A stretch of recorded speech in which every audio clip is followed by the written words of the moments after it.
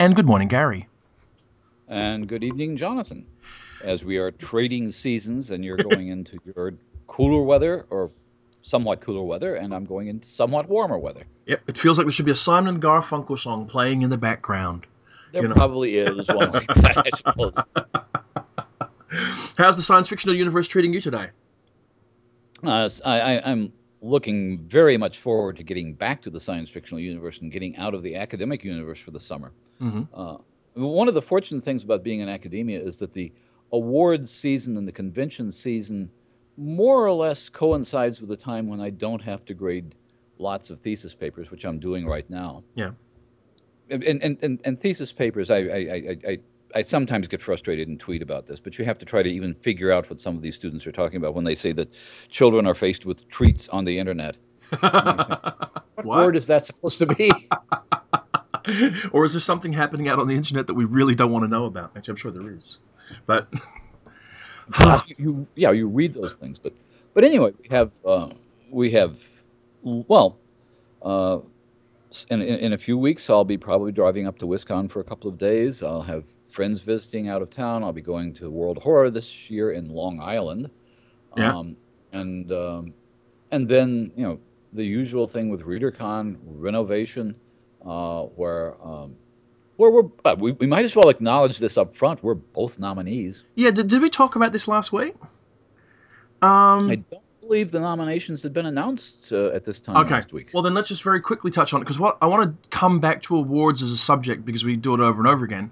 But yes, congratulations, Gary K. Wolfe, on being nominated for the 2011 Hugo Award for Best Related Work for Bearings Reviews 1997 to 2001. Well done. That's awesome. And well done for being how many nominations is this now for Best Editor Short Form? That sounds like no, that's unpleasant. 4. It's not unpleasant at all. And it's 4.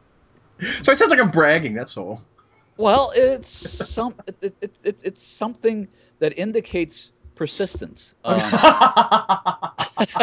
Okay, too stupid to stop. I'm going to keep cranking out these damn books until they give me one, which is exactly what my thought is. So I don't. So now we know what it takes to make me go away, does it? Give me a damn Hugo Award, I'll stay home. Fair enough. If I'd only been pitching it that way all along, I'd have a shelf of the things. But also, we have to say that in amongst all our other friends, of course, and bringing it together nicely, Locus is up for Best Semi-Pro Scene, so congratulations to Liza, Kristen, and the team. We have, let me see. Who else have we got? Well, people who have been very friendly to us. One of the things that surprised me, I mean, we didn't go through everything. Oh, Lord, no. We'll come back. I mean, I want to talk about awards a little bit later, just because there's a lot to talk about right now about them. Rather than go through all of our friends who are on the Hugo ballot. I mean, it sounds really nepotistic, which is also something to talk about. But certainly, congratulations to everybody on the ballot. You can see it on either the Renovation website or on the Locus website or elsewhere. It's a very, very interesting ballot for all sorts of reasons, and I look forward to chatting about it in a second. But there's a big story we really have to address for a minute. Today's news. Today's news. This morning, the sun rose to the very sad news that Joanna Russ, the science fiction and fantasy author and critic, passed away last night, I think it was. I believe so, after going into hospice for a day or two, I think. Yeah, I believe she suffered a series of strokes and then passed away quite quickly. And I think it's a massive loss to science fiction, I think. An author. I was thinking,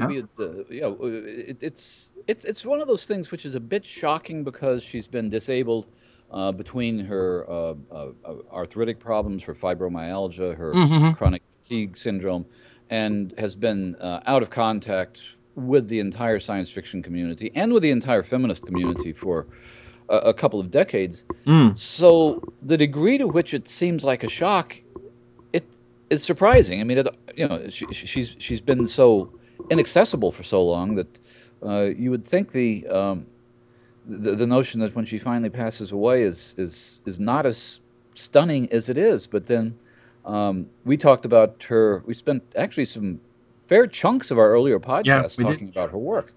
I contributed an essay to the collection that Farrah Mendelssohn did only a couple of years ago on Joanna Russ. And Liverpool brought out her collected reviews, I think about the same time, or maybe a year or so before that.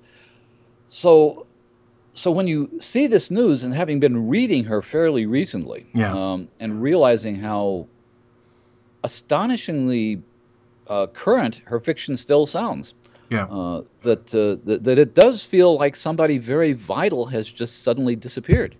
Well, and I think that's true. I do think it's very true. I think there's a couple of reasons for it. I think that, and I never knew her personally. I don't know all of her personal history at all. But I think that the remove that her illness forced her into from the field gave a sort of, first of all, an impression that she could always be coaxed out of hiding at some point. Even if it was never a realistic thing, there was like, well, she was there, she was alive, she was this, sort of great talent that we weren't sort of seeing anything from. And the other thing is, I think there's been a real rise in awareness of her work in the last 5 or 10 years, particularly the last 5 to me. I read her work back in the 80s when I was at a certain age growing up, because that's when I encountered The Female Man, The Adventures of Alex, those books. Mm-hmm. But I hear friends of mine, younger feminists, people over at Galactic Suburbia, encountering her work for the first time, and it does make her suddenly, it did make her suddenly seem like a much more active part of the field. I was going to say vital, and that's the wrong word, because she's definitely a vital part of the field, but a much more active part of the field than she's actually been for a long time. I mean, when the first news of her being unwell came out, I got this email on a mailing list I'm on, and someone said that, it's a pity, it's a great talent wasted. And I was really taken aback. I thought, really? Wasted? I know. And really, I think what they meant, and I wouldn't name them because I know they meant well and are a great supporter of her work. What they meant was exactly what you've alluded to, which was basically due to illness, from about the mid-1980s onwards, she became totally inactive in the field. And so there's this enormous period of time, this 20 or 30-year period of time when she could have been doing all sorts of great work if she'd been physically able to, that we never got to see, which is a great loss to us, I think. I think it's always a painful loss when someone stops writing at a point when you think they shouldn't have, when you know there are phenomenal works out there, and when that period stretches out to more than something like 25 years in the case of Russ, I guess. Yeah. Then it's a sense not only of the loss of herself now, but the loss of all those works that she was unable to write, and that she eventually lost interest in. I've never spoken to her directly. I only heard her voice once at a WisCon a few years ago when Samuel R. Delaney did an audio interview with her, and it was and he was enormously gracious. He has been essentially our contact person with Joanna Russ for the rest of the world for some years now, and he was being extraordinarily sensitive in doing the interview, but the interview at the same time was clearly painful for her, in that she seemed aware that she had other things that were not written, but she drifted away from the field, she drifted away from feminist theory and criticism, and essentially, and I have no reason whatsoever that I don't think anybody could criticize this, she had discovered Buffy. Yeah. She was watching the DVDs of Buffy, and I thought, that's great. Well, yes. I don't want to oversimplify, but I mean, Charles went through the same thing. I remember being stunned when he fell in love with Buffy. So I'm not surprised. There's a lot to like about it, and I'm not surprised she did. I guess she was engaged. Yeah. The point is, she was still engaged. Yes, she was still Joanna Russ. Her interests were pretty much the interests of a retiree at that point. Yeah.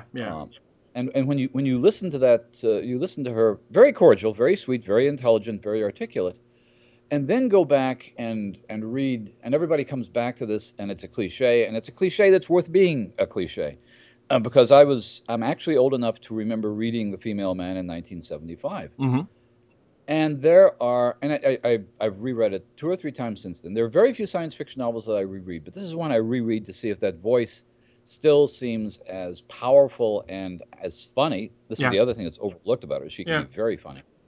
And it not only works well when you reread the book now, but this sounds like an old guy, reminiscing. It is. You had to be there.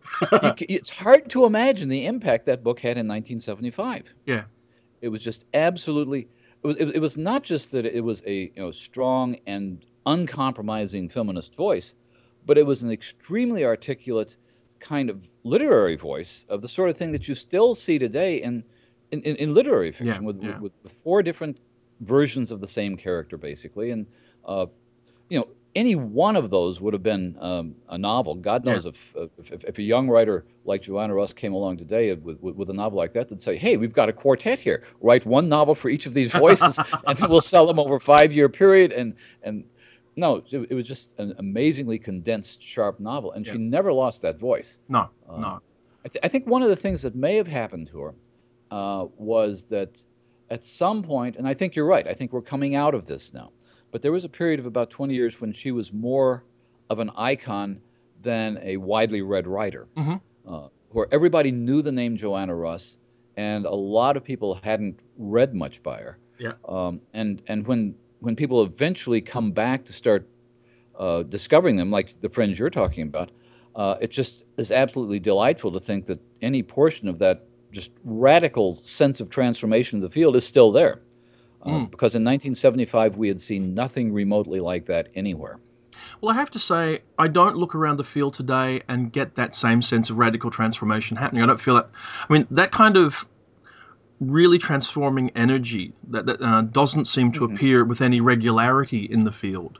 And so going back that far, I mean, there haven't been that many periods of it since, and we're not in one right now. It seems like a very um, middle sort of level kind of period. Everything's sort of cruising along. The business is in trouble. The art's doing fine, but there's nothing really edgy happening right now, which is an enjoyable time to be reading. But you do sometimes occasionally pine for the kind of fierce intelligence that she brought to what she was doing. It'd be nice to see more of that kind of work happening in the field today.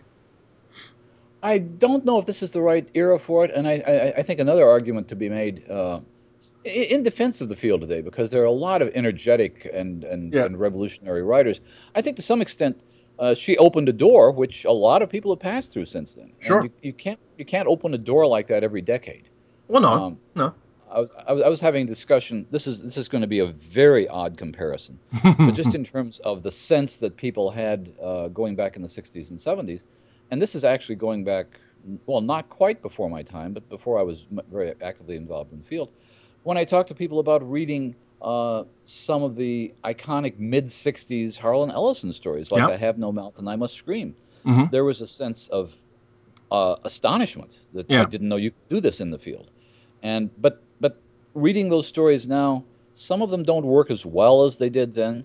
I think all of Russ's stories, if Yeah. I'm not mistaken, including The Adventures of Alex, which I Yeah. reread fairly recently, uh, work remarkably well. There's no sense of being dated in any of these things. Well, I was going to say, it's funny that you said exactly that. I was going to say that sort of, not to get all sort of, I think sort of in the terms of sort of an elegy or anything, but age really hasn't wearied it at all. I mean, my copy of The Adventures of Alex, which I'm holding in my hand, it has a Judith Clute cover on it. Hmm. I started to just read it briefly this morning, and it's instantly engaging. I could imagine these stories appearing in the pages of fantasy and science fiction today, and getting just as much attention as they did, more attention than they did at the time. Her work remains fascinating and engaging. So, The yeah, other thing, that was a point I made. I wrote an essay on The Adventures of Alex for Farrah's book, and one of the things becomes very apparent in that collection of stories is her very sophisticated level of engagement with the field. And wrote some of the most, from my own personal point of view, some of the most influential reviews on me becoming a reviewer okay, were the ones she wrote in fantasy and science fiction, yeah, along with a few other people. I mean, Aldous Budrus was a reviewer for fantasy yes, and science. yeah, She'd written critical essays. She was in a dialogue with Samuel Delany back in the 60s and 70s. She knew science fiction very well and respected it in ways that seemed far ahead of her time. She was one of mm, the few people in the 70s to appreciate Fritz Leiber's work in the mm, way we appreciate it today. yeah, And between the late Fafhrd and the Grey Mouser stories and some of the Alex stories, there's an interpenetration. absolutely, Fafhrd And Alex shows up in I think it's Ilmet and Lankmar, one of the last Yeah, yeah. Tharbad stories. Well, look, I And mean, they really respected and admired each other's work. Joanna Russ was a huge Lovecraft fan, it yeah, turns out. yeah. I'm not surprised.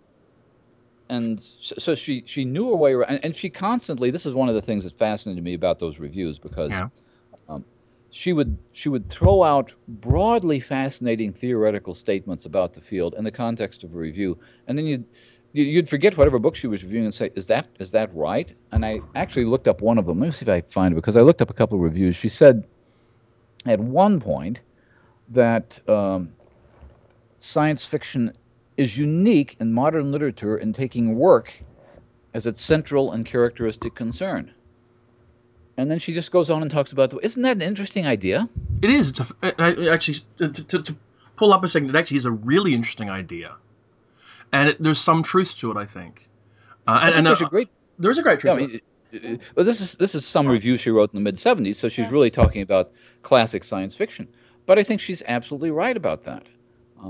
And the reason I pull that out is because the kinds of insights that she consistently had in her academic writing, not only about science fiction, but in her book How to Suppress Women's Writing, which I still think everyone ought to read. It's not just about science fiction. Yeah.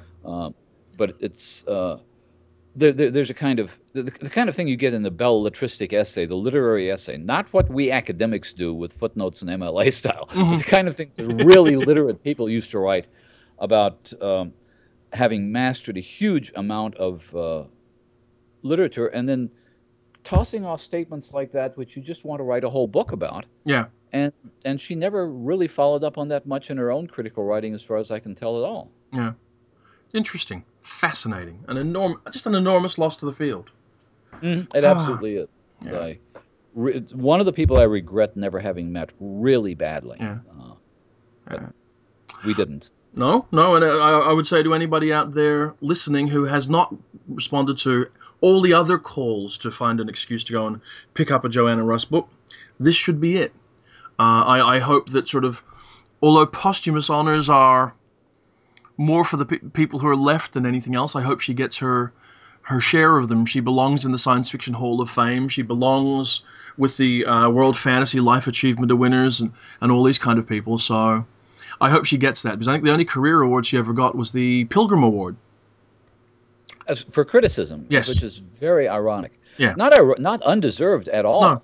No. I mean, the basis of I could get very pedantic here, because up until there's a lot of scholarship and criticism of science fiction from Damon Knight and James Blish. The Atheling Award in Australia is named after James Blish's alter ego.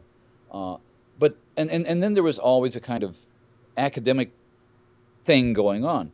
The idea of the science fiction literary essay, which was not a purely fanish essay and not a purely academic essay, but a really intelligent essay, probably began in the 60s and 70s. It probably began with Delaney and Russ, to some extent with Budrus and a few others. Yeah. And eventually became a tradition of its own. Actually, Damian Broderick is clearly part of this tradition. Yes, yeah. And I think that really was the period in which, and I think she was instrumental, it's the period in which the ways we talk about science fiction began to come together. You can write a theoretically sophisticated essay on subjunctivity, which was one of Chip Delaney's famous essays. And then Joanna Russ wrote a response to that on subjunctivity. So the whole notion of what the actual voice of science fiction is.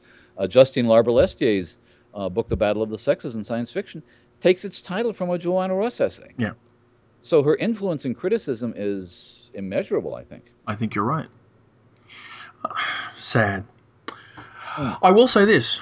Given that I have my copy of The Adventures of Alex, and I almost was going to read out the opening paragraph because she describes Alex, and Alex is so much like the Grey Mouser, physically like the Grey Mouser. But I realized that, yes, this book does have a Judith Clute cover on it, and there's another book on my desk, Gary, that has a Judith Clute cover. Oh, you're collecting Judith Clute covers, who's a wonderful artist, by the way. But go ahead. Isn't this this is what we call in the trade, because I'm a professional at this, a handy dandy segue. I have in my hands a copy of Sightings Reviews 2002 to 2006 by Gary K. Wolfe. Hello, Gary. Hey, thank you very much. And Roger Robinson, if you're listening to this, why don't you send me a copy? Because I have not seen this book yet. This, of course, is an oddity for me because it's a book where, barring 2 pages of it or 3 pages, I'm going to guess it's 2. Let me think. No, 2.5. Barring 2.5 pages, I think I've read it all, Gary. You've edited it all, as far as I can tell. I think that's probably almost true. I'd have to look at the precise dates on things and everything else, but it's all but the first, say, 3 or 4 columns. Where you reviewed that horrible David Brin book, Killing People. That was a terrible book. But, yes, congratulations on having the book out. A future Hugo Award nominee. Because I think the whole series have been nominated for Hugos, haven't they? I was talking to John Clute the other day about... Now, Roger Robinson has a tiny press called Beckon. The name comes from an old convention. And he's published Clute and myself and Paul Kincaid. And I think, if I'm not mistaken, the last 5 books that he's published have all been Hugo nominees, which has to be some kind of a record for a publisher. I think you're probably right. I mean, admittedly, I'm not sufficiently diligent that I'm now going to go off and find out, but I think that it's a pretty good bet that that's the case. Certainly it's the case that no one has ever published 5 consecutive nonfiction books that are all Hugo nominees. I'm sure that's true. I'm sure.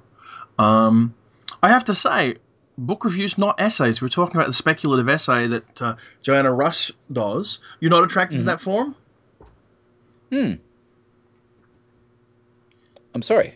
What? You didn't hear what I'm saying? You're not attracted to the same form of essay that Russ wrote, or do you feel you do? Shut up! Oh, of course. Thank you. Well, I get where we're going here. It's interesting in terms of writing reviews as criticism, because this is a conversation we've had a lot of times. There is a difference between criticism and a review. Yeah, there is. There's not necessarily difference between academic criticism and a review, because academic criticism generally is written with the assumption that the person reading your essay has read the book in question. Yeah. Writing a review, you have to assume not. But then when you're writing a review about a book that you don't particularly care whether your reader reads or not, you're free to speculate. That's true. That's very true. So people go to the Beckon website to get this? Yes, they can go to beckon.org. Okay. I should not, and for people in the United States, it's on Amazon.com. Mike Walsh of Old Earth Books distributes Beckon books in the United States, and we'll have copies of it, I understand, at ReaderCon and places like that. So, awesome. So you can order it through Amazon, and you can get a copy from Old Earth Books if you don't want to order all the way from England. Okay. And thank you for giving me the opportunity for that plug.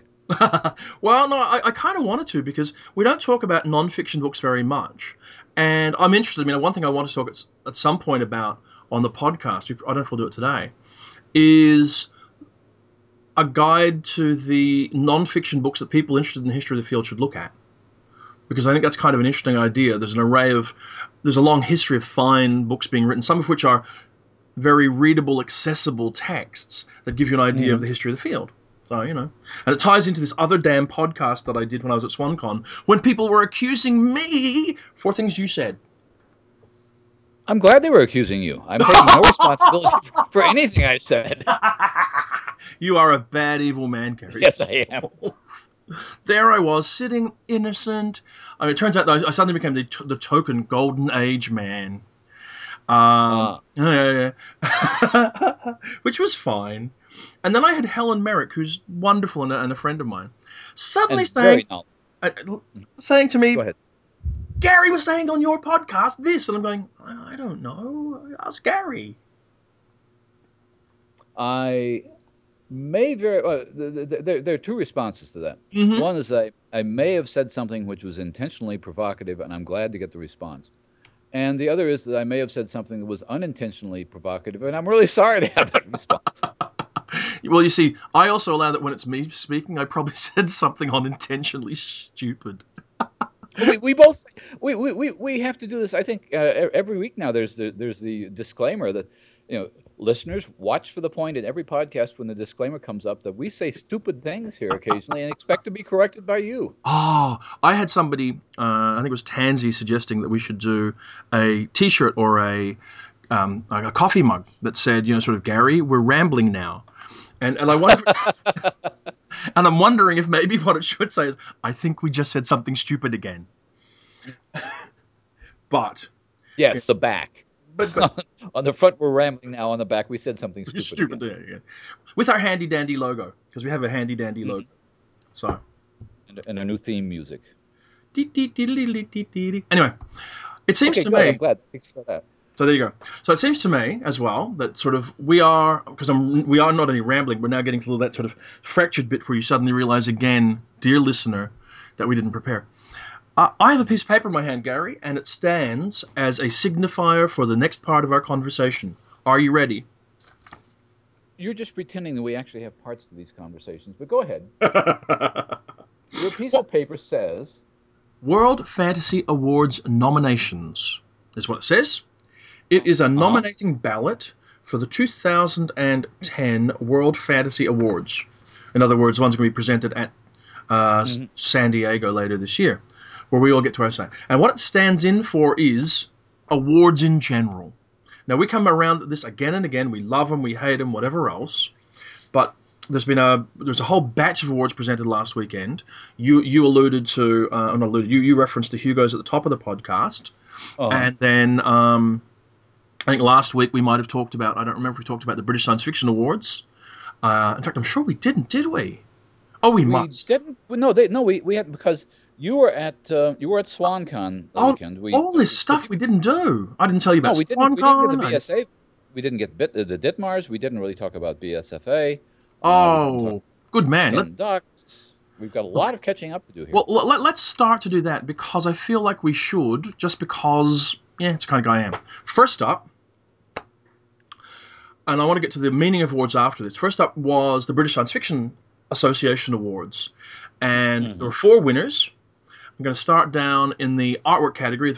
Went to the cover of Zoo City by Lauren Bucas, a book by artwork by someone called Joey Hi-Fi, and congratulations to them. In the non-fiction category, our friend Paul Kincaid, a fine and intelligent critic, won the non-fiction award for his essay blogging the Hugo's Decline, which, can we just say for a start, Paul, not the most optimistic sounding title, really, is it? Decline, no. You could have, blogging the Hugos might get better, would at least have been something more friendlier.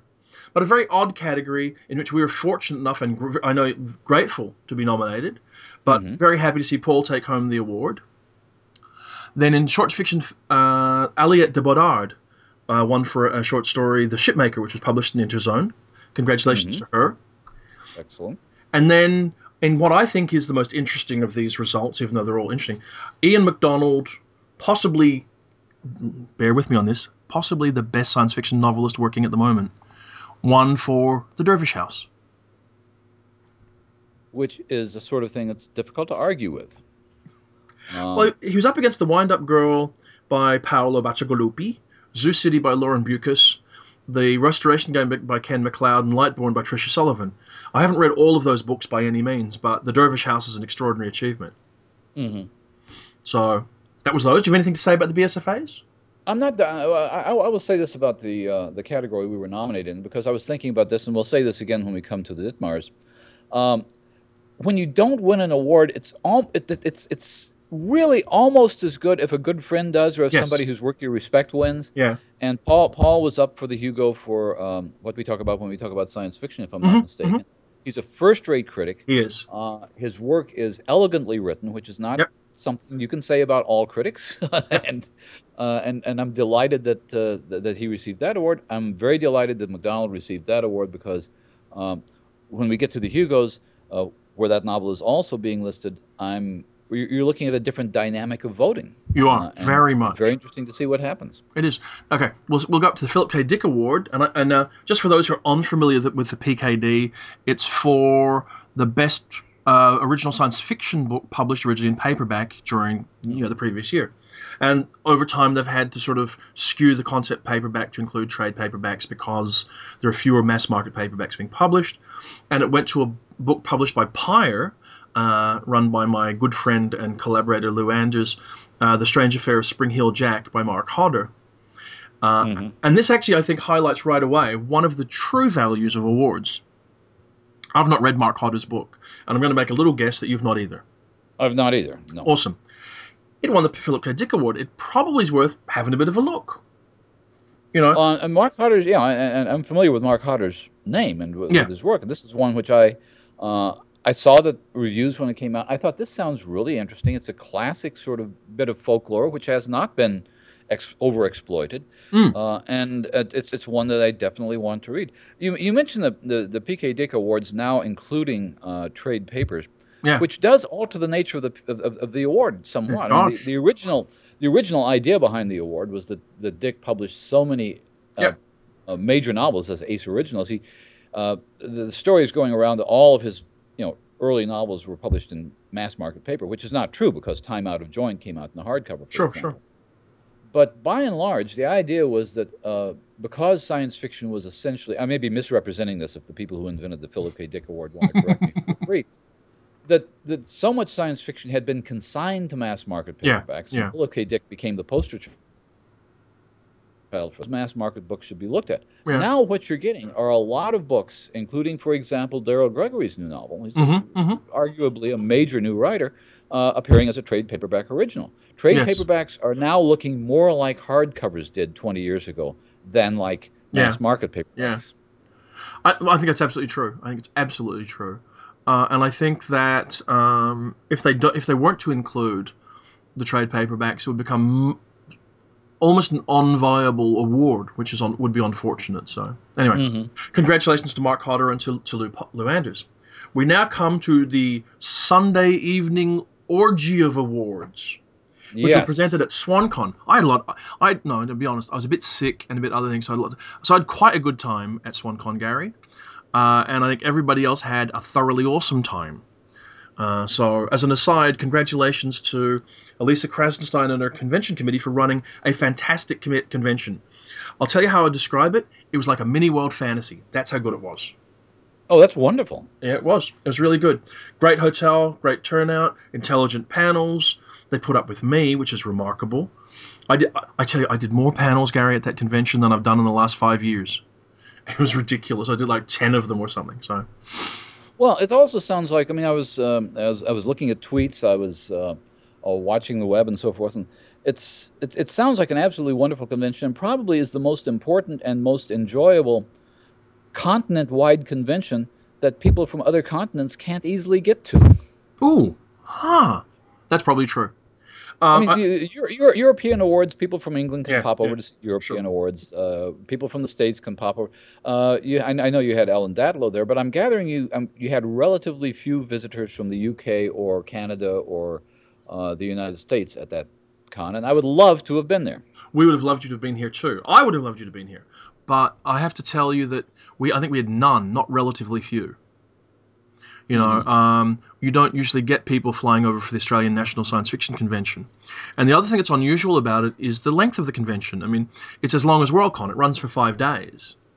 That's astonishing. Over the Easter convention. So you can imagine the daunting task of running a convention like that. Never mind attending one. You end up that tired. I mean, the amount of con crud you get after the convention, everybody's down with the flu and exhausted because they've been drinking and talking and socializing in a hotel for 5 days. So it's just a huge thing. We had people fly in from Thailand for it, from all around the country. We brought in Justina Robson, who was lovely. Brought in Ellen Datlow, who is a friend of ours and is wonderful. So all in all, it was a great event. There was only one or two minor things. How many people attend Swancon? Well, when it's not the NatCon, anywhere from 200 to 400, I would say, depending on how well it's been promoted. And this one, I'm going to guess that I have. Sorry. I'm going to say that's really a size that I rather enjoy. Yeah, it is. When your friends are there, it's a great con. It really is. And when it's the NatCon, that can be really good too. This was the 50th Australian National Science Fiction Convention and the 36th Swancon, and my 25th Swancon actually. So a fine convention. Now and our friends Elisa and Tansy came away with They cleaned up. They really did. And I have to tell you, they cleaned up for a couple of reasons. They cleaned up because, damn, they work hard. You know, really. I mean, I see what Elisa does and I hear what Tansy does in the background. She makes reference to it. So they work like crazy. And they're fantastic communicators. I mean, their podcast is terrific. They blog, they tweet. And they don't do it in that bad way where you don't want to be involved. They do it in a very open and engaging, involving way. So I think when they cleaned up based on merit, which is the best kind of thing to see happen. It really is.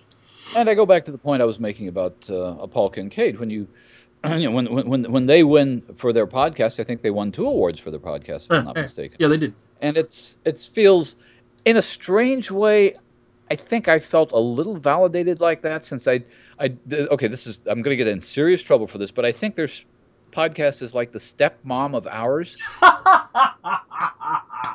Fair enough. No, that can be the fairy godmother of our podcast. Fairy godmother. That's even better. Absolutely. I'm not. We wouldn't be doing what we're doing the way we're doing it. Let's blame them for everything we do. As a matter of fact. I'm laughing. I really am. But no. Okay. So Galactic Suburbia, the fairy godmother of our podcast, did very well. Do we want to go through all the categories, or should we just sort of summarize? Well, I think you should go through the categories because there are a number of names on the Australian ballots that are not going to be widely known in the United States. Okay, here we go. The first set of awards were the West Australian Science Fiction Awards. These are the Tin Ducks, and they're just voted by Swancon members. The fan production, which Coode Street was up for, and was almost exclusively podcasts, interestingly. Says a lot about fan activity in West Australia, which is quite an isolated place. Went to Galactic Suburbia. So Elisa, Alex, and Tansy got to run up and get these really cool-looking statues that we didn't get. And everybody was delighted. It was wonderful. That was great. Then came the best fan written work, and that went to Tahani Wesley for her reviews at Asif. Now, Asif is something that Elisa and her friends set up originally, and Tahani and Elisa have worked together quite a lot, and they're part of the 12th Planet whole environment. So that was great. Best fan artist was a tie for the piece that I don't know, a piece called Fallen Angel by Christina Lorenz, and a piece by Amanda Rainey, who did the logo for Swancon 36, the NatCon. Amanda is the graphic designer for all of 12th Planet's books and has done some fantastic work for them, has made the books look really good, I have to say. And actually, they launched a couple of new books over the weekend, which we have to look at. I think Adrienne is reviewing one of them in a coming issue, a book called Love and Roman Punk by Tansy.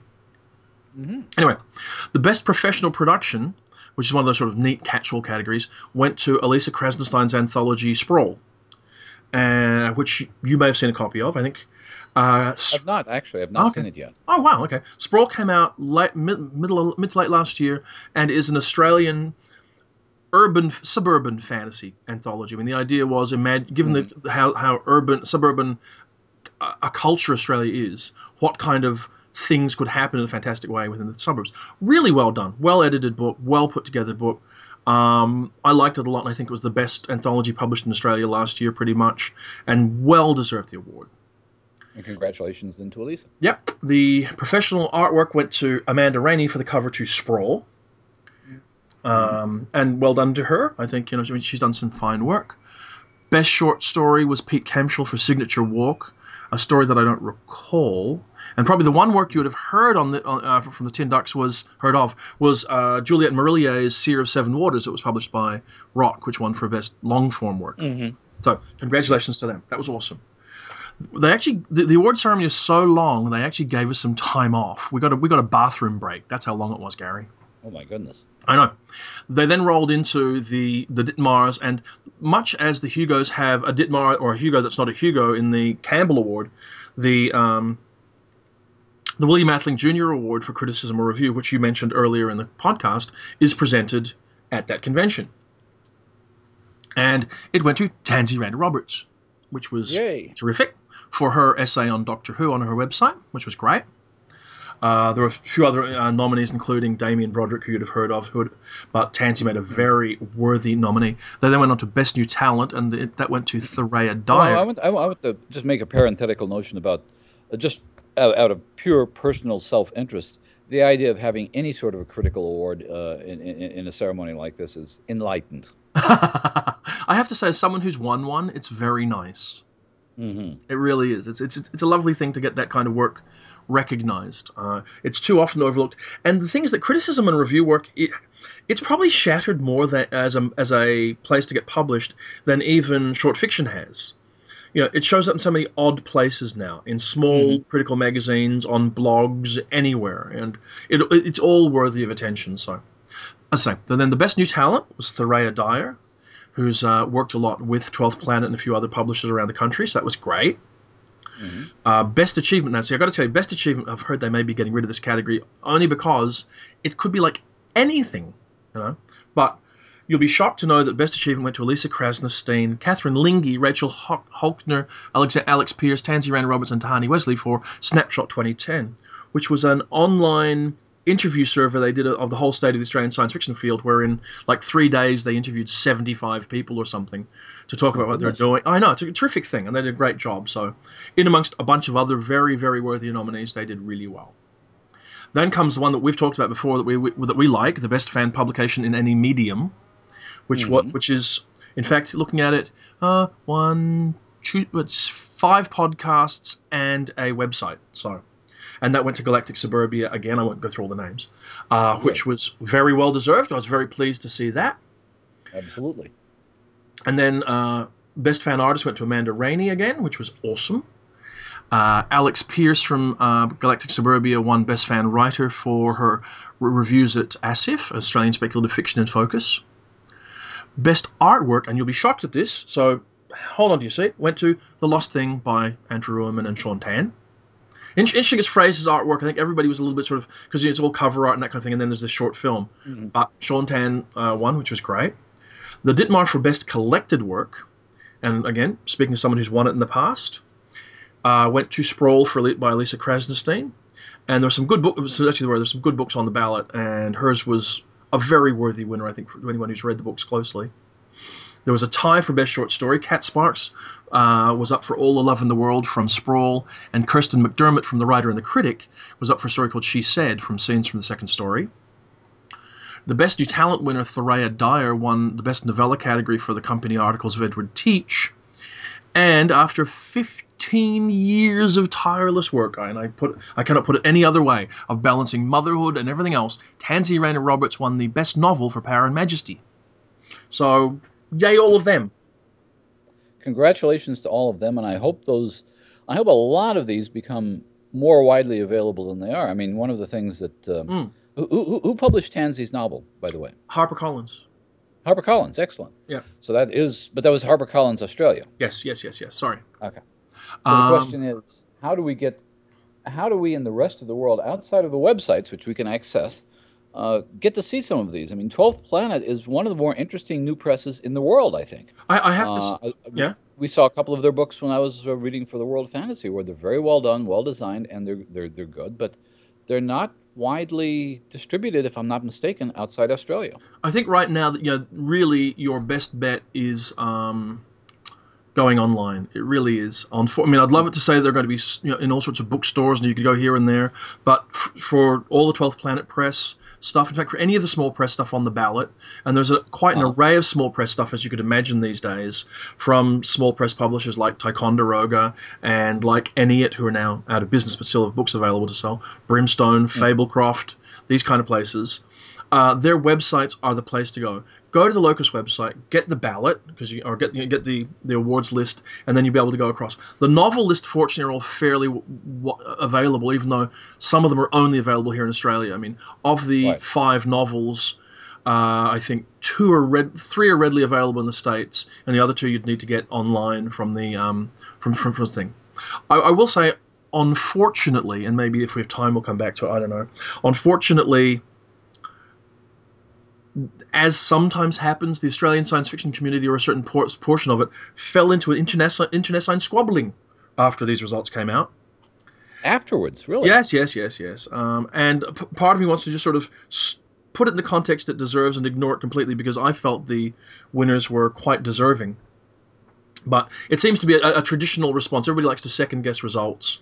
And when you get a particular group of people winning, it all goes a little bit haywire. But it was. I can understand that. Yeah, it was yeah. I was going to say, one of the things that I miss, I guess, because even before and sometimes for some time after I started reviewing for Locus, I didn't know anything about fan or even professional internecine squabbles like that, and I thought, this is just wonderful information. And the more I know about how sausage is made, the less glamorous the awards seem. I'm thinking, these are just absolutely wonderful If something absolutely outrageously stupid gets an award, Yeah, which has happened, it has. and we probably could both names, then I get really angry because I think, okay, these people are not reading the same genre I'm reading, or No, certainly not reading in the same that's way I true. am. That's true. Uh, but when you have works that you recognize as quality work, and Yeah. the ones I know from, I certainly know Galactic Suburbia, the ones I knew from the BSFA awards, um, seem to me to be reasonable awards. Yes. Oh, no, I think that no. I'm familiar with the field here, and I felt the awards were all quite reason. Were understandable and everything else. I mean, yeah. And also, I mean, and this happens even at the Hugo level and wherever else. And the Hugos, I mean, they had the biggest number of nominations in their history, which is just over 1,000. Hmm. It's still a fairly small voting pool, so it's easy for this sort of thing to happen, where you get a lot of people vote. You get a group of people recognize excellence and vote for it, and then it appears like there's been a lot of people voting in one particular way, when really it's just a small number of people involved. You need, I think when you say over 1,000 Hugo ballots, for example, that's a total number of ballots. That's not the number of votes in any particular yeah, category. yeah. I mean, And in some we're dancing all over it, but can I give you an example? There's one thing about the Hugo ballot that I was shocked about, right? Not much that I'm shocked about, but I was shocked. And that was the category that I'm in. The category that I'm in has been stable for 3 years. Same nominees each year, right? This year it changed, as you might be aware. And Ellen Datlow, one of the premier editors in the field and a thoroughly deserving nominee, who won the Hugo for Best Editor short form, in fact, is the one in 2009 and 2010, I think it was, or 2008 and 2009. That's right, 2008, 2009, did not make the ballot. And I was That's rather astonishing. stunned. Yeah. I was stunned. And then I began to think about it. I thought, well, okay, let's have a look at how this stuff works. So I went back to last year's Hugo nominations, which are, of course, published along with the awards results. And I looked at the raw number of nominating votes, because it's not what they call an Australian system or a preferential system for the nominations. They're just first past the post. Yes. And I looked, and Ellen came third in the nominations, but won, right? If Ellen had 20 fewer nominating ballots than she did, she would not have made the ballot. Just 20. Really? Yeah. And in fact, if you were to go down the ballot, I think the fifth placed person, if they'd had 3 fewer ballot nominating things, they would not have made the ballot either. So the actual raw numbers, I mean, it changes when you get into voting and all kinds of things. And I think the attitude that people bring to it changes when they vote. The numbers are very small. So these things are quite, I do not want to say fickle, because it's not the word I mean. I'm looking for like fragile. They turn on a very small number, really, So I think the fan category last year, you could get onto the ballot for best fanzine for, I seem to recall, though I may be wrong, with 25 or 30 ballots or nominations all up. I'm not surprised at all. So these things are fickle. And I think what it tells us is, I mean, I love awards just to death for reasons that if we can't have time, we'll talk about in a minute. But what's really important to remember about it is in some ways the results aren't important. In fact, in some ways the individual nominees aren't important. This is about the annual cycle of celebration and recognition that helps build the community we're part of. That's the key value to me about awards. It's about that annual celebration where we can come together, look at our field, think about it, recognize it, and also build up some common discussion grounds for it. Well, this is a point. Yeah, it's a point that you and I we've been both contributing to this Locus Roundtable blog, which is edited by Karen Burnham and is now, I think, 2 of 3 parts, maybe all 3 parts have been up. Exactly the same point we were making there. The second point, I think, is that if you look at it from the point of view of somebody who's been nominated, which is just an enormous thrill, it is, no matter what. There's also the perspective of looking at it as a reader. And you just mentioned in listing all the Australian awards, a lot of writers and works I didn't know. No. We both talked about Mark Hodder. We need to look at that. Yeah. So when you look at these nominations, you think, okay, here are things that some number of people, and you're right, it may not be more than 20 or 30 or 40 or 50, have thought is worth looking at. Yeah. Well, that's gratifying from my point of view as a reader, because it means I should be looking at that Mark Hodder book. Yeah. It's certainly my point of view as a nominee, because I think 5 or 6 more people are going to look at that book. Yeah.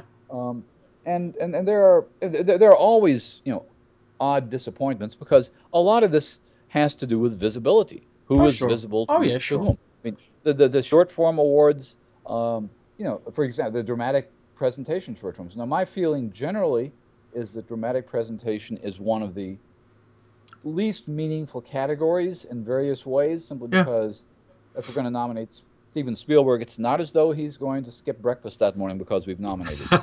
No. But it's clear that the Hugo nominees for Best Dramatic Presentation, 3 of them are Doctor Who episodes. Yeah. And the Lost Thing is there as well. But very few people. This is a conversation I've had with Cheryl, our friend Cheryl, and with my friend Nnedi Okorafor. An excellent Kenyan science fiction film is not on this list. No. Now, is it? And the reason it's not on this list is that almost nobody has seen it. Yeah. But actually, it was released in Kenya probably if I'm not mistaken, it was shown at a Kenyan film festival probably in 2009. Yeah. Was available at some very limited showings at individual meetings in the United States in 2010. It's worth a nomination. It really is. It's a stunning short film by a young Kenyan filmmaker who's a friend of Nnedi's. I think her name is Wahuri. And at some point, if that film gets the exposure it deserves, it'll show up on the Hugo ballot. But because I know about that film in particular, it makes me wonder about all the things that just haven't been seen by the crucial minimum number of people to think about nominating. Yeah. Now, the film is called Pumzi, by the way, and you can look at a preview of it online. And I can also say, if you go over to Bad Film Diaries, you can listen to Grant Watson talking about the film. He's an Australian podcaster, a friend of ours, and he raved about it. He in fact was trying to campaign to get it onto the Hugo ballot. He's that impressed with it. I was going to say, continue. It's very impressive, but the problem is that's what I talk about, visibility. Yeah. The quality of the film is not the issue. I think anybody who's seen the film will be impressed. I agree. People will recognize that there are strong influences of THX 1138 in it, but it's an African-based, African view of a kind of future dystopia, which is very well thought out. The question is not whether it deserves a Hugo nomination. The question is whether there's going to be any point when enough people who are possible Hugo voters have an opportunity to see it. Yes. And I completely second the notion that it really needs to be more widely seen. Yep. And at some point it will be. By the way, that same director is the one who I believe has the option on Nnedi's novel Who Fears Death. I believe so, which is very exciting. At this point, I'm going to bring in a question from a listener. Because just before we started, I tweeted and said, what should we talk about? And Miss A. Kresnestein of Dianella, West Australia, writes, what do awards mean? Oh, what a wonderful question. Because this isn't, shall we go on for another hour now? Well, look, I don't want to make it this just the awards podcast that probably is about to be that, but or in fact already is that, frankly. But I think it's kind of worth just touching on it because there has been a bit of kerfuffle here at home, and every time awards are presented, there is somebody somewhere who's going to be dissatisfied with the outcome. And so it's perhaps worth touching on what at least we think an award means. When you're nominated for an award, when you win an award, what the act of giving awards means, all that kind of thing. So what's your take? I was at a panel at... Well, no, one of the things we were talking about at a panel at the International Conference on the Fantastic, which James Patrick Kelly had organized, and he and John Kessel were on it, and we really began focusing on their anthologies. Awards are a little bit like anthologies, because they were talking about, Kessel and Kelly have done a series of anthologies for Tachyon that have dealt with post-cyberpunk fiction, with sort of mainstream, the secret history of science fiction. They're doing a collection now on Kafka-influenced stories, and they were agonizing, as conscientious people will, or did we get the right stories?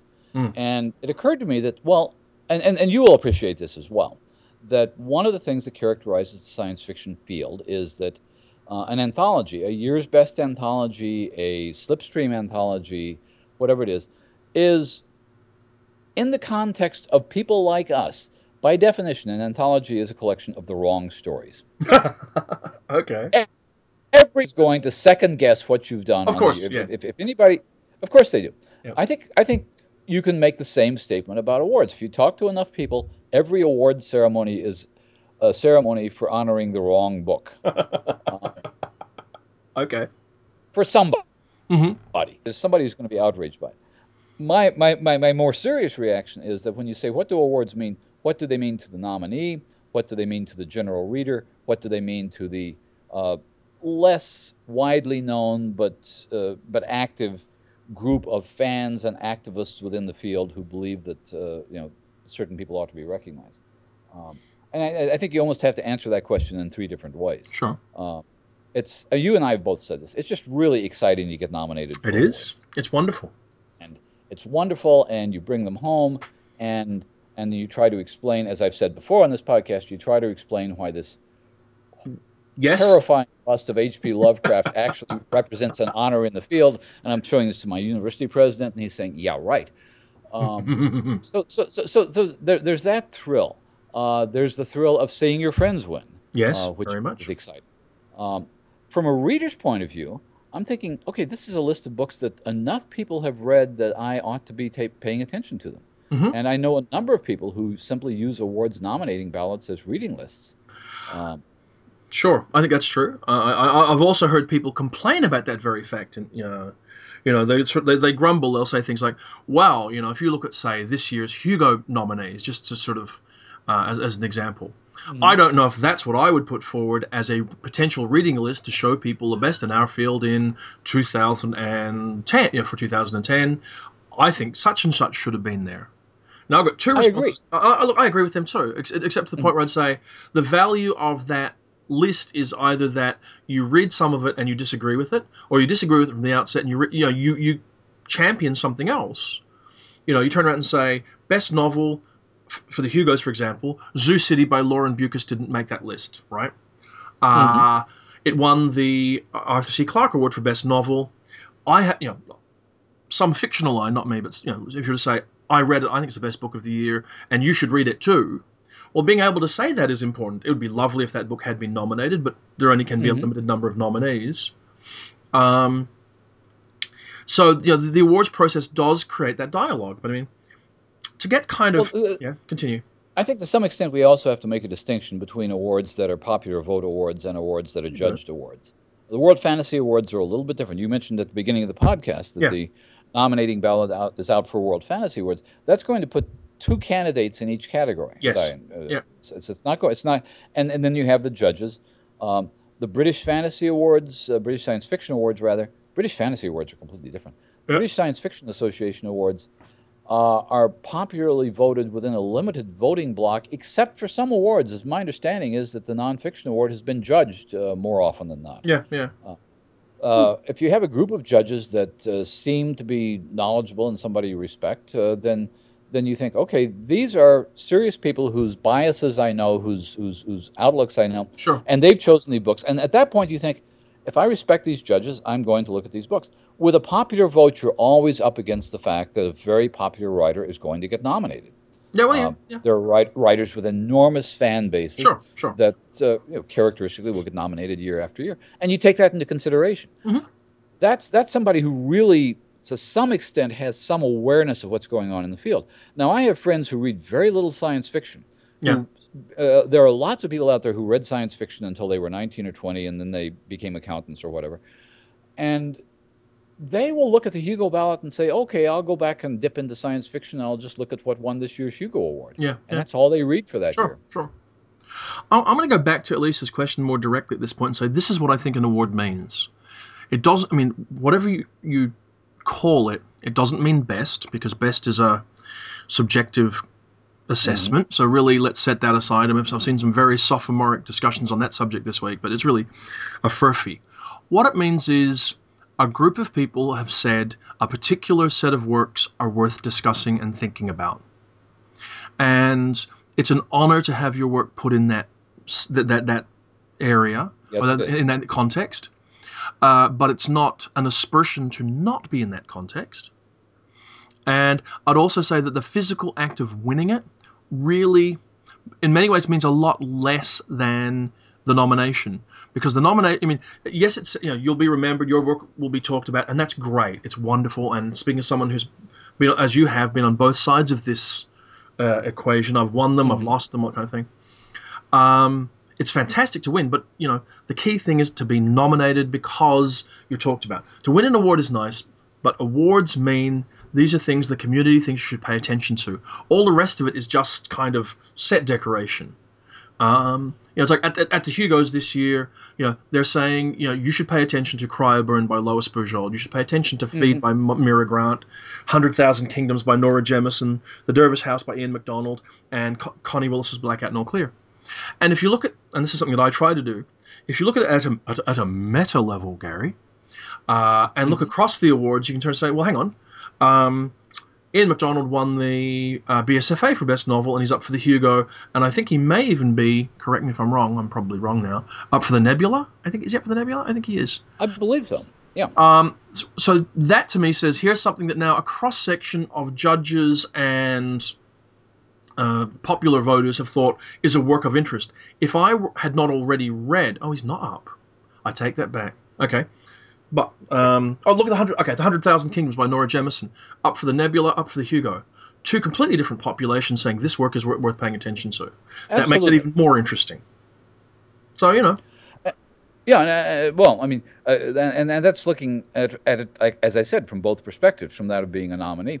I think that you and I have both been nominated in categories where we know we're not going to win, and we know why we're not going to win. Yeah. And then what happens with a nominee? Here's my argument from the point of view of being a nominee.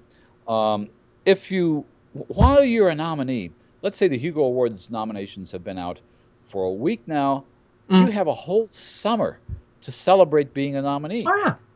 You have one day to celebrate being a loser, or a winner for that matter. Look.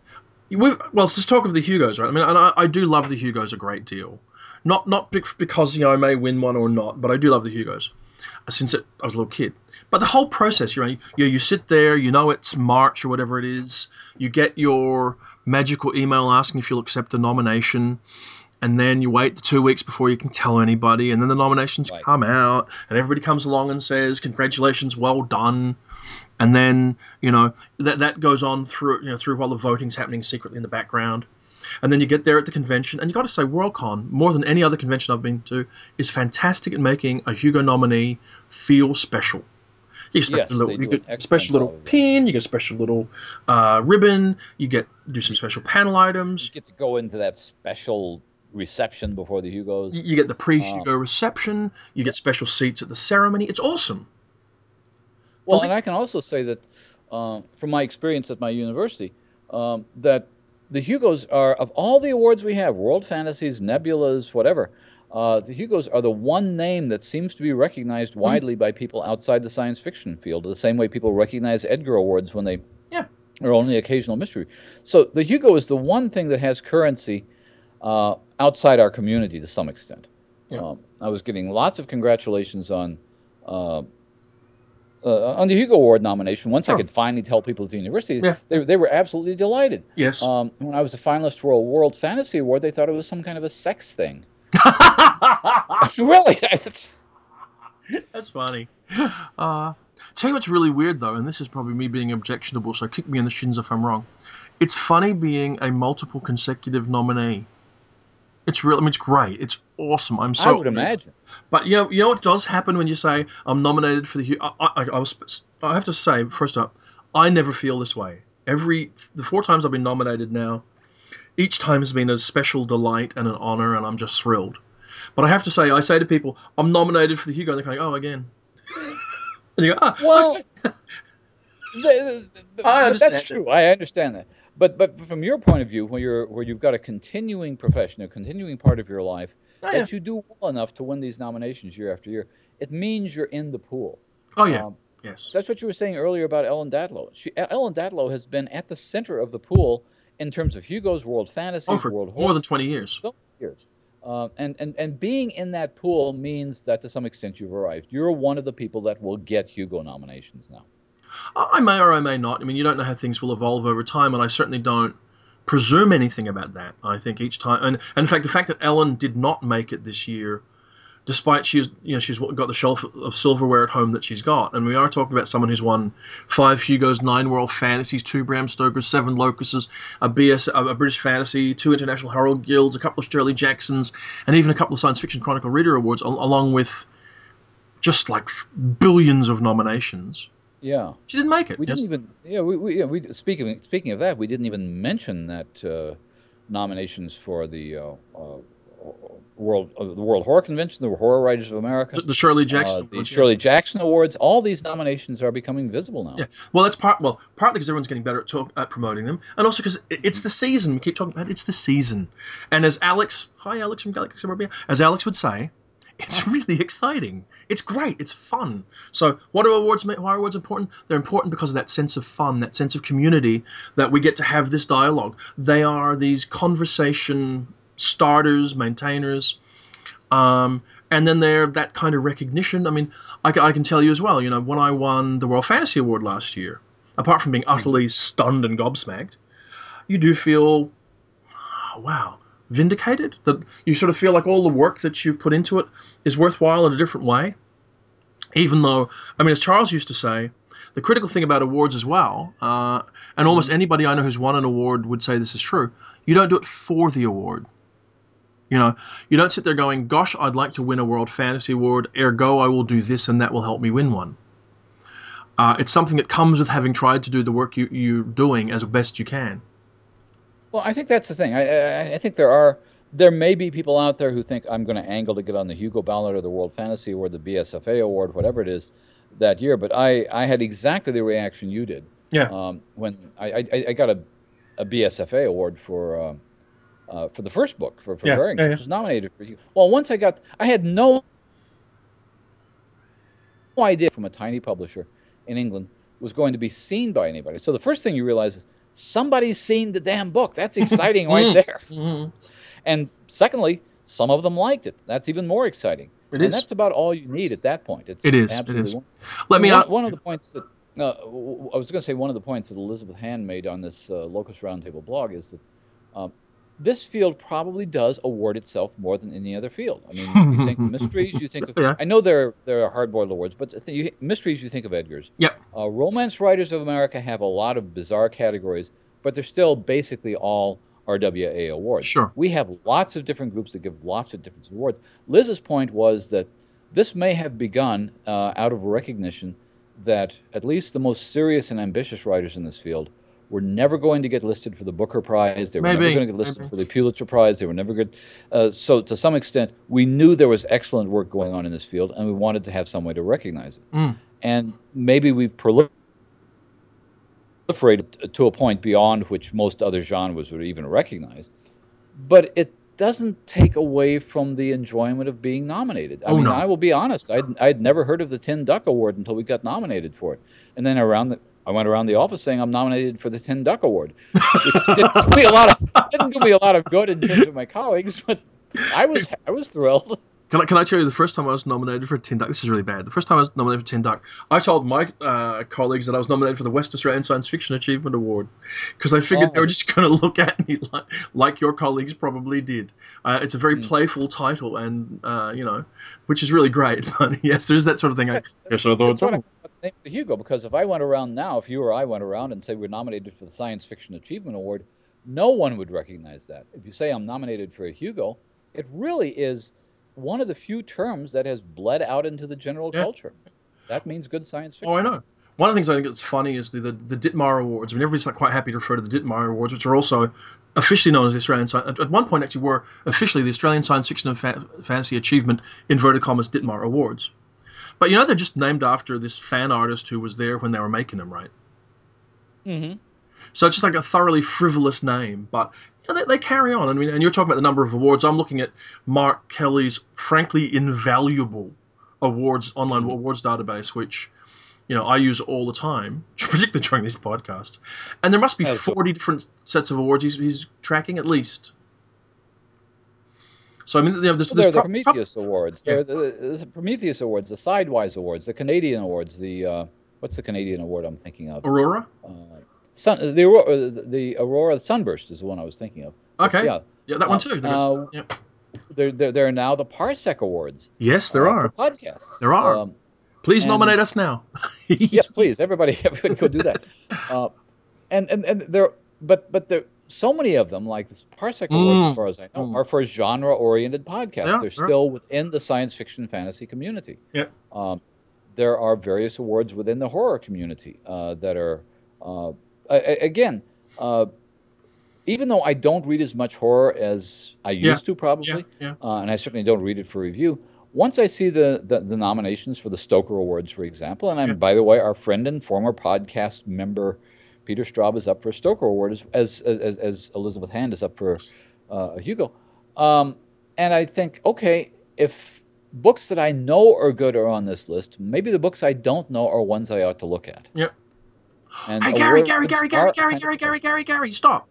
Yes. Shut up. Okay. Listen, you know how I only pay half the attention to our podcast while we're doing this, right? Yes, of course. So, of course, guess what I just got in the email? I got an email. You just got... You're reading your email while we're podcasting, Jonathan? Dude, you're not that interesting.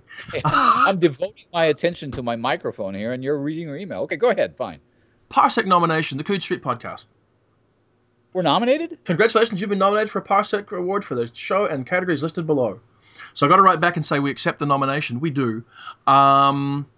But can I just say to everybody out there who we just told to go nominate us, you don't have to do that now. Somebody else did, whoever it was. Let us remind them of this. The Parsec Awards are really, really important. Everybody should pay attention to this. Can I also say that actually our dear friends, cake bakers and all-round nemesis, Galactic Suburbia, are also nominated for the Parsec Award and are absolutely reasonably so too. Very worthy nominees. So. Yeah. I would have nominated them myself had I Me too. been... So okay, yes, there we all are. Congratulations, Galactic Suburbia. And can I also say that, I mean, before we sort of really big note ourselves and say how awesome we are, which we are, let's face it, there are like 20 nominees in some categories. I'm looking at the website. So, yay, that's awesome. It's fine. It's fun. That's the other thing. I mean, what are awards about? They're all about fun. Okay, but here's the thing right now to answer Elisa's question. We're feeling really cool about an award that 6 months ago neither of us knew anything about. Yeah, and exactly. it feels good. It does. It feels awesome. It actually feels good for Galactic Suburbia as well. Yes. Oh, look, I feel inextricably in a very nice and sort of... I have this sibling relationship with them, don't we? We do. I mean, siblings probably, but yeah, there's something. There's a what's the non-gender specific vernal or fraternal maternal kind of thing? Maybe it is. I don't know. Yeah. A familial relationship with them. I feel very warmly towards them, and that's why we reference each other all the time. I do too, and I think the only thing we have to be very conscious about, and they can address this as they will, is that I don't really want us to be categorized as the boys and girls Australian podcasts. I don't think that's appropriate. I think you're probably right. I think in 4th grade that might have been appropriate, but not now. Yeah, probably so. Still, nonetheless, wonderful to be nominated for an award. I'm very, very pleased and happy. And, I think it's our 4th award for the podcast, which is absolutely extraordinarily weird, given that we just did this for fun and giggles. And I can't even imagine anybody listening to them, even though I know they do. Particularly when we ramble, Gary. Gary, we did it again. Gary, I think we're rambling. We were completely focused this time. We talked about awards. We answered Elisa's question. We talked about Joanna Russ. We talked about Joanna Russ. I mean, we zeroed in like lasers on this podcast. How could anybody possibly think we were rambling? I think we rambled in a very focused manner. That's exactly what I hope we were doing. We're awful. We really are. And I never got around to putting to you the damn question I had to answer on that mega podcast, which is over on the Writer and the Critic feed, by the way, that we recorded at thing, which was, what are the 5 books you must read? Non-fiction books? Science fiction or fantasy, genre books. Okay. 5 genre books you must read. Okay. Oh, dear. And we've been trained. Galactic Suburbia have trained us not to talk about must. No, we don't like the word must. No, we officially just disproved it. So, but we I will make a categorical observation about all genre literature. Yeah. There is no book you must read. If anybody tells you you must read a book, flee from them in terror because they have an agenda and probably have hidden weapons. Well, that's true. Even though there's a must, I mean, there is, okay, I will always allow this caveat. You can put the must in a sentence and it makes sense. Yeah. If you want to understand the work of Robert Heinlein in the context of 1940s science fiction, you must read these books. I was going to say almost exactly the same words, which is probably the reason we get along. If you want to ... ellipsis. Yes. If you want to do this or that, then you should read this book. Exactly. But not every people want to do the same thing. No. If you want to understand Heinlein's influence in today's world, you must read, what should we say, John Scalzi? But not everybody wants to do that. No. You know, if you want to understand feminist science fiction, of course you have to read Joanna Russ and James Tiptree and Ursula Le Guin. Yeah. Right, exactly. But if you don't want to do that, you don't have to read them. You don't have to want what other people want from these genres. That's one of the wonderful things about the genre. Exactly. I agree completely. That's why I told them they had to read the Science Fiction Hall of Fame if they wanted to understand the golden age of science fiction. You know, the Silverberg Anthology, because that to me is the it's the shortest shortcut to getting a good overview idea of golden age SF. Yes. And then Helen had a go at me. She said, "Are there any women in that book?" And of course, I'm like busy making this stuff up off the top of my head the way you do on a panel. And of course, there is one woman in the book, which is only a mother. Exactly. Yes. Right. Which is like probably 6 stories too few, but still.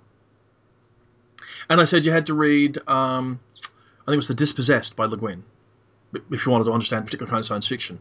And you should read Citizen of the Galaxy, well, largely because that's one that came into my head. Because, you know, the other thing I said about the 5 books you have to read, Gary, it depends which 5 minutes you ask me in. I would say the same thing. I think it, but I would also, to be asked a question like that, I would have to turn the question back on the person asking the question, because you're absolutely right. The Science Fiction Hall of Fame was, let's just say that was a voted anthology. There was the original science fiction. There was some leeway given to Robert Silverberg, the editor, but essentially not much. Yeah. SFWA voted on classic stories. So if you want to understand the stories that shaped the writers that voted on those stories 40 years ago, then that's a very useful anthology to have. Yeah. If you want to understand the fiction that shaped writers who began reading science fiction in 1980, probably not. You're 2 generations removed. Ought you to read Neuromancer? If you want to understand that dimension of science fiction, absolutely. But not everybody wants to do that. No. You may not enjoy it. You know, and you may wish to pass your time reading one of the books that happens to be sitting in your room. And I read actually a very good epic fantasy novel this week, because that's what I felt like reading, you know. Really? You opened wine, didn't you? Was that sound? I did. Did you open a bottle of wine, or did you just whack your microphone? I think I actually... well, it's embarrassing. I dropped my cork on my microphone. You mean the answer to both of those questions was yes? Yes, right. The wine is almost gone, which probably means it's almost the end of the podcast. It is almost. Hey, I had a wicked thought, by the way. I know you're not supposed to say these things, but hey, look, we're not going to campaign for awards. And now that now they're up for 4 separate sets of awards this year, because we're up for the Tin Duck and the Ditmar and the British Science Fiction Award, and now for the Parsec Award. Do you reckon podcasts would be eligible for special award non-professional at the World Fantasy Awards? Last year at the one of the things that my jury did, and we all agreed that we were going to do this, was we did something that had never been done before. We introduced a filmmaker into special award. Yes, you did, Mr. Miyazaki. And Miyazaki.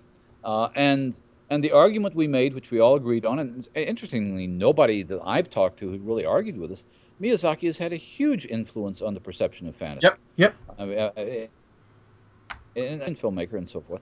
So things that advance the field in a way that is worth recognizing should be open game for these nominees. Now, in the case of the World Fantasy, that always comes down to what the judges think, but there's also the popular vote. So a podcast is now at least as valid as a fanzine. It's been obviously many times nominated now in fanzine categories, has won in a fanzine category at the Hugos.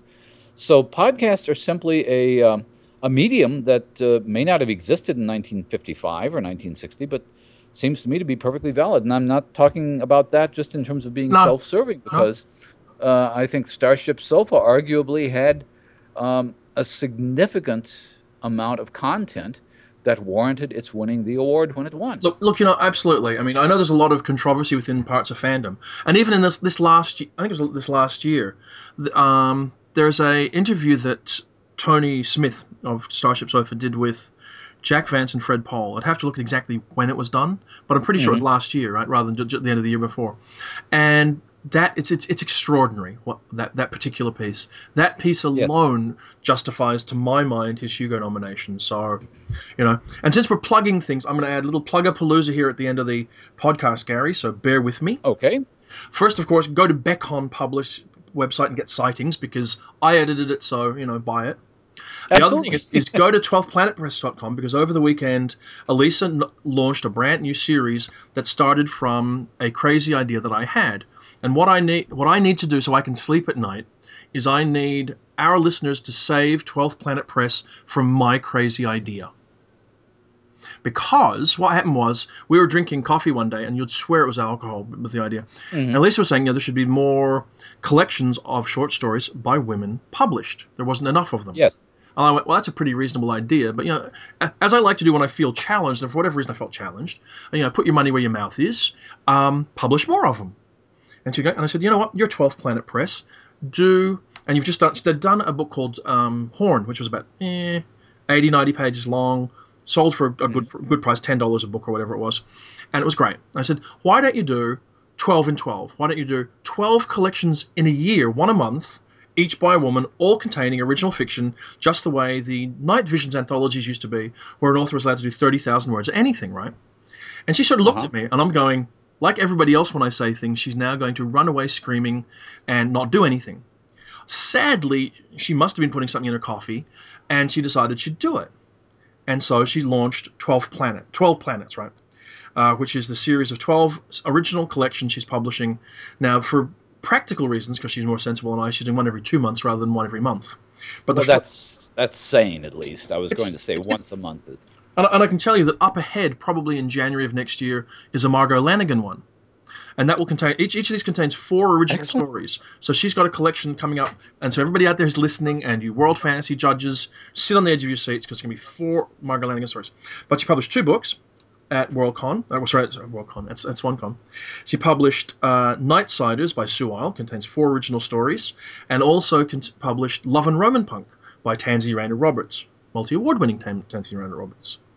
And I can tell you, Adrienne Martini, and I shouldn't probably say this too much, raves about this book in Locus, the Tansy book. So I would say to you, please, go to 12th Planet Press, the website, buy these books, save Elisa from her crazy friend, me.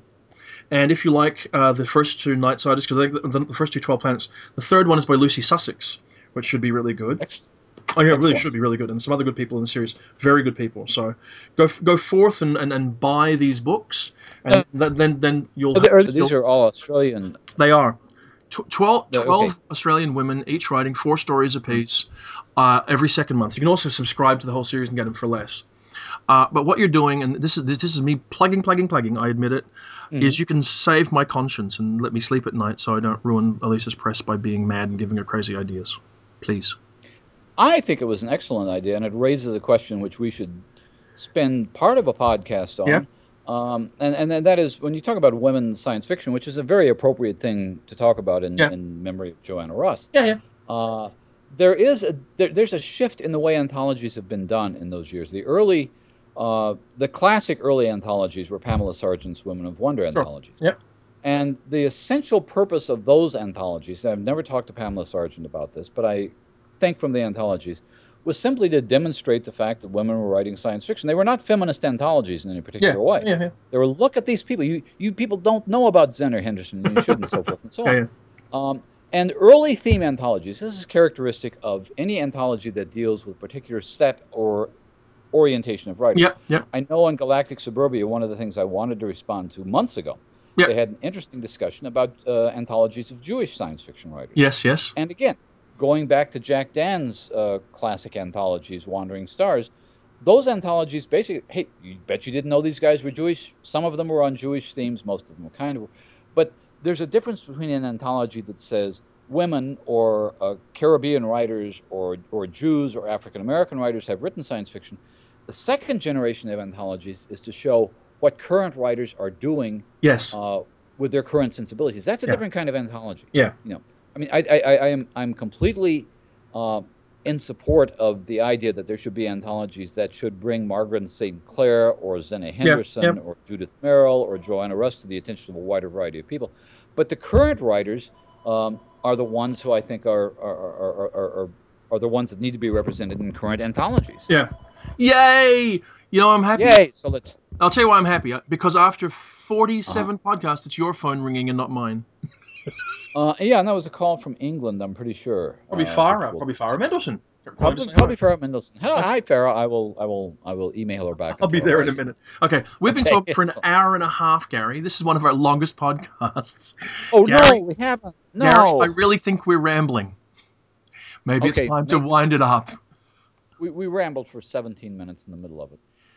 Okay, that's all you give. Up. Okay. All right. It's great talking to you, Gary. I will talk to you next time. Talk to you in a week, I believe. Yes. Absolutely.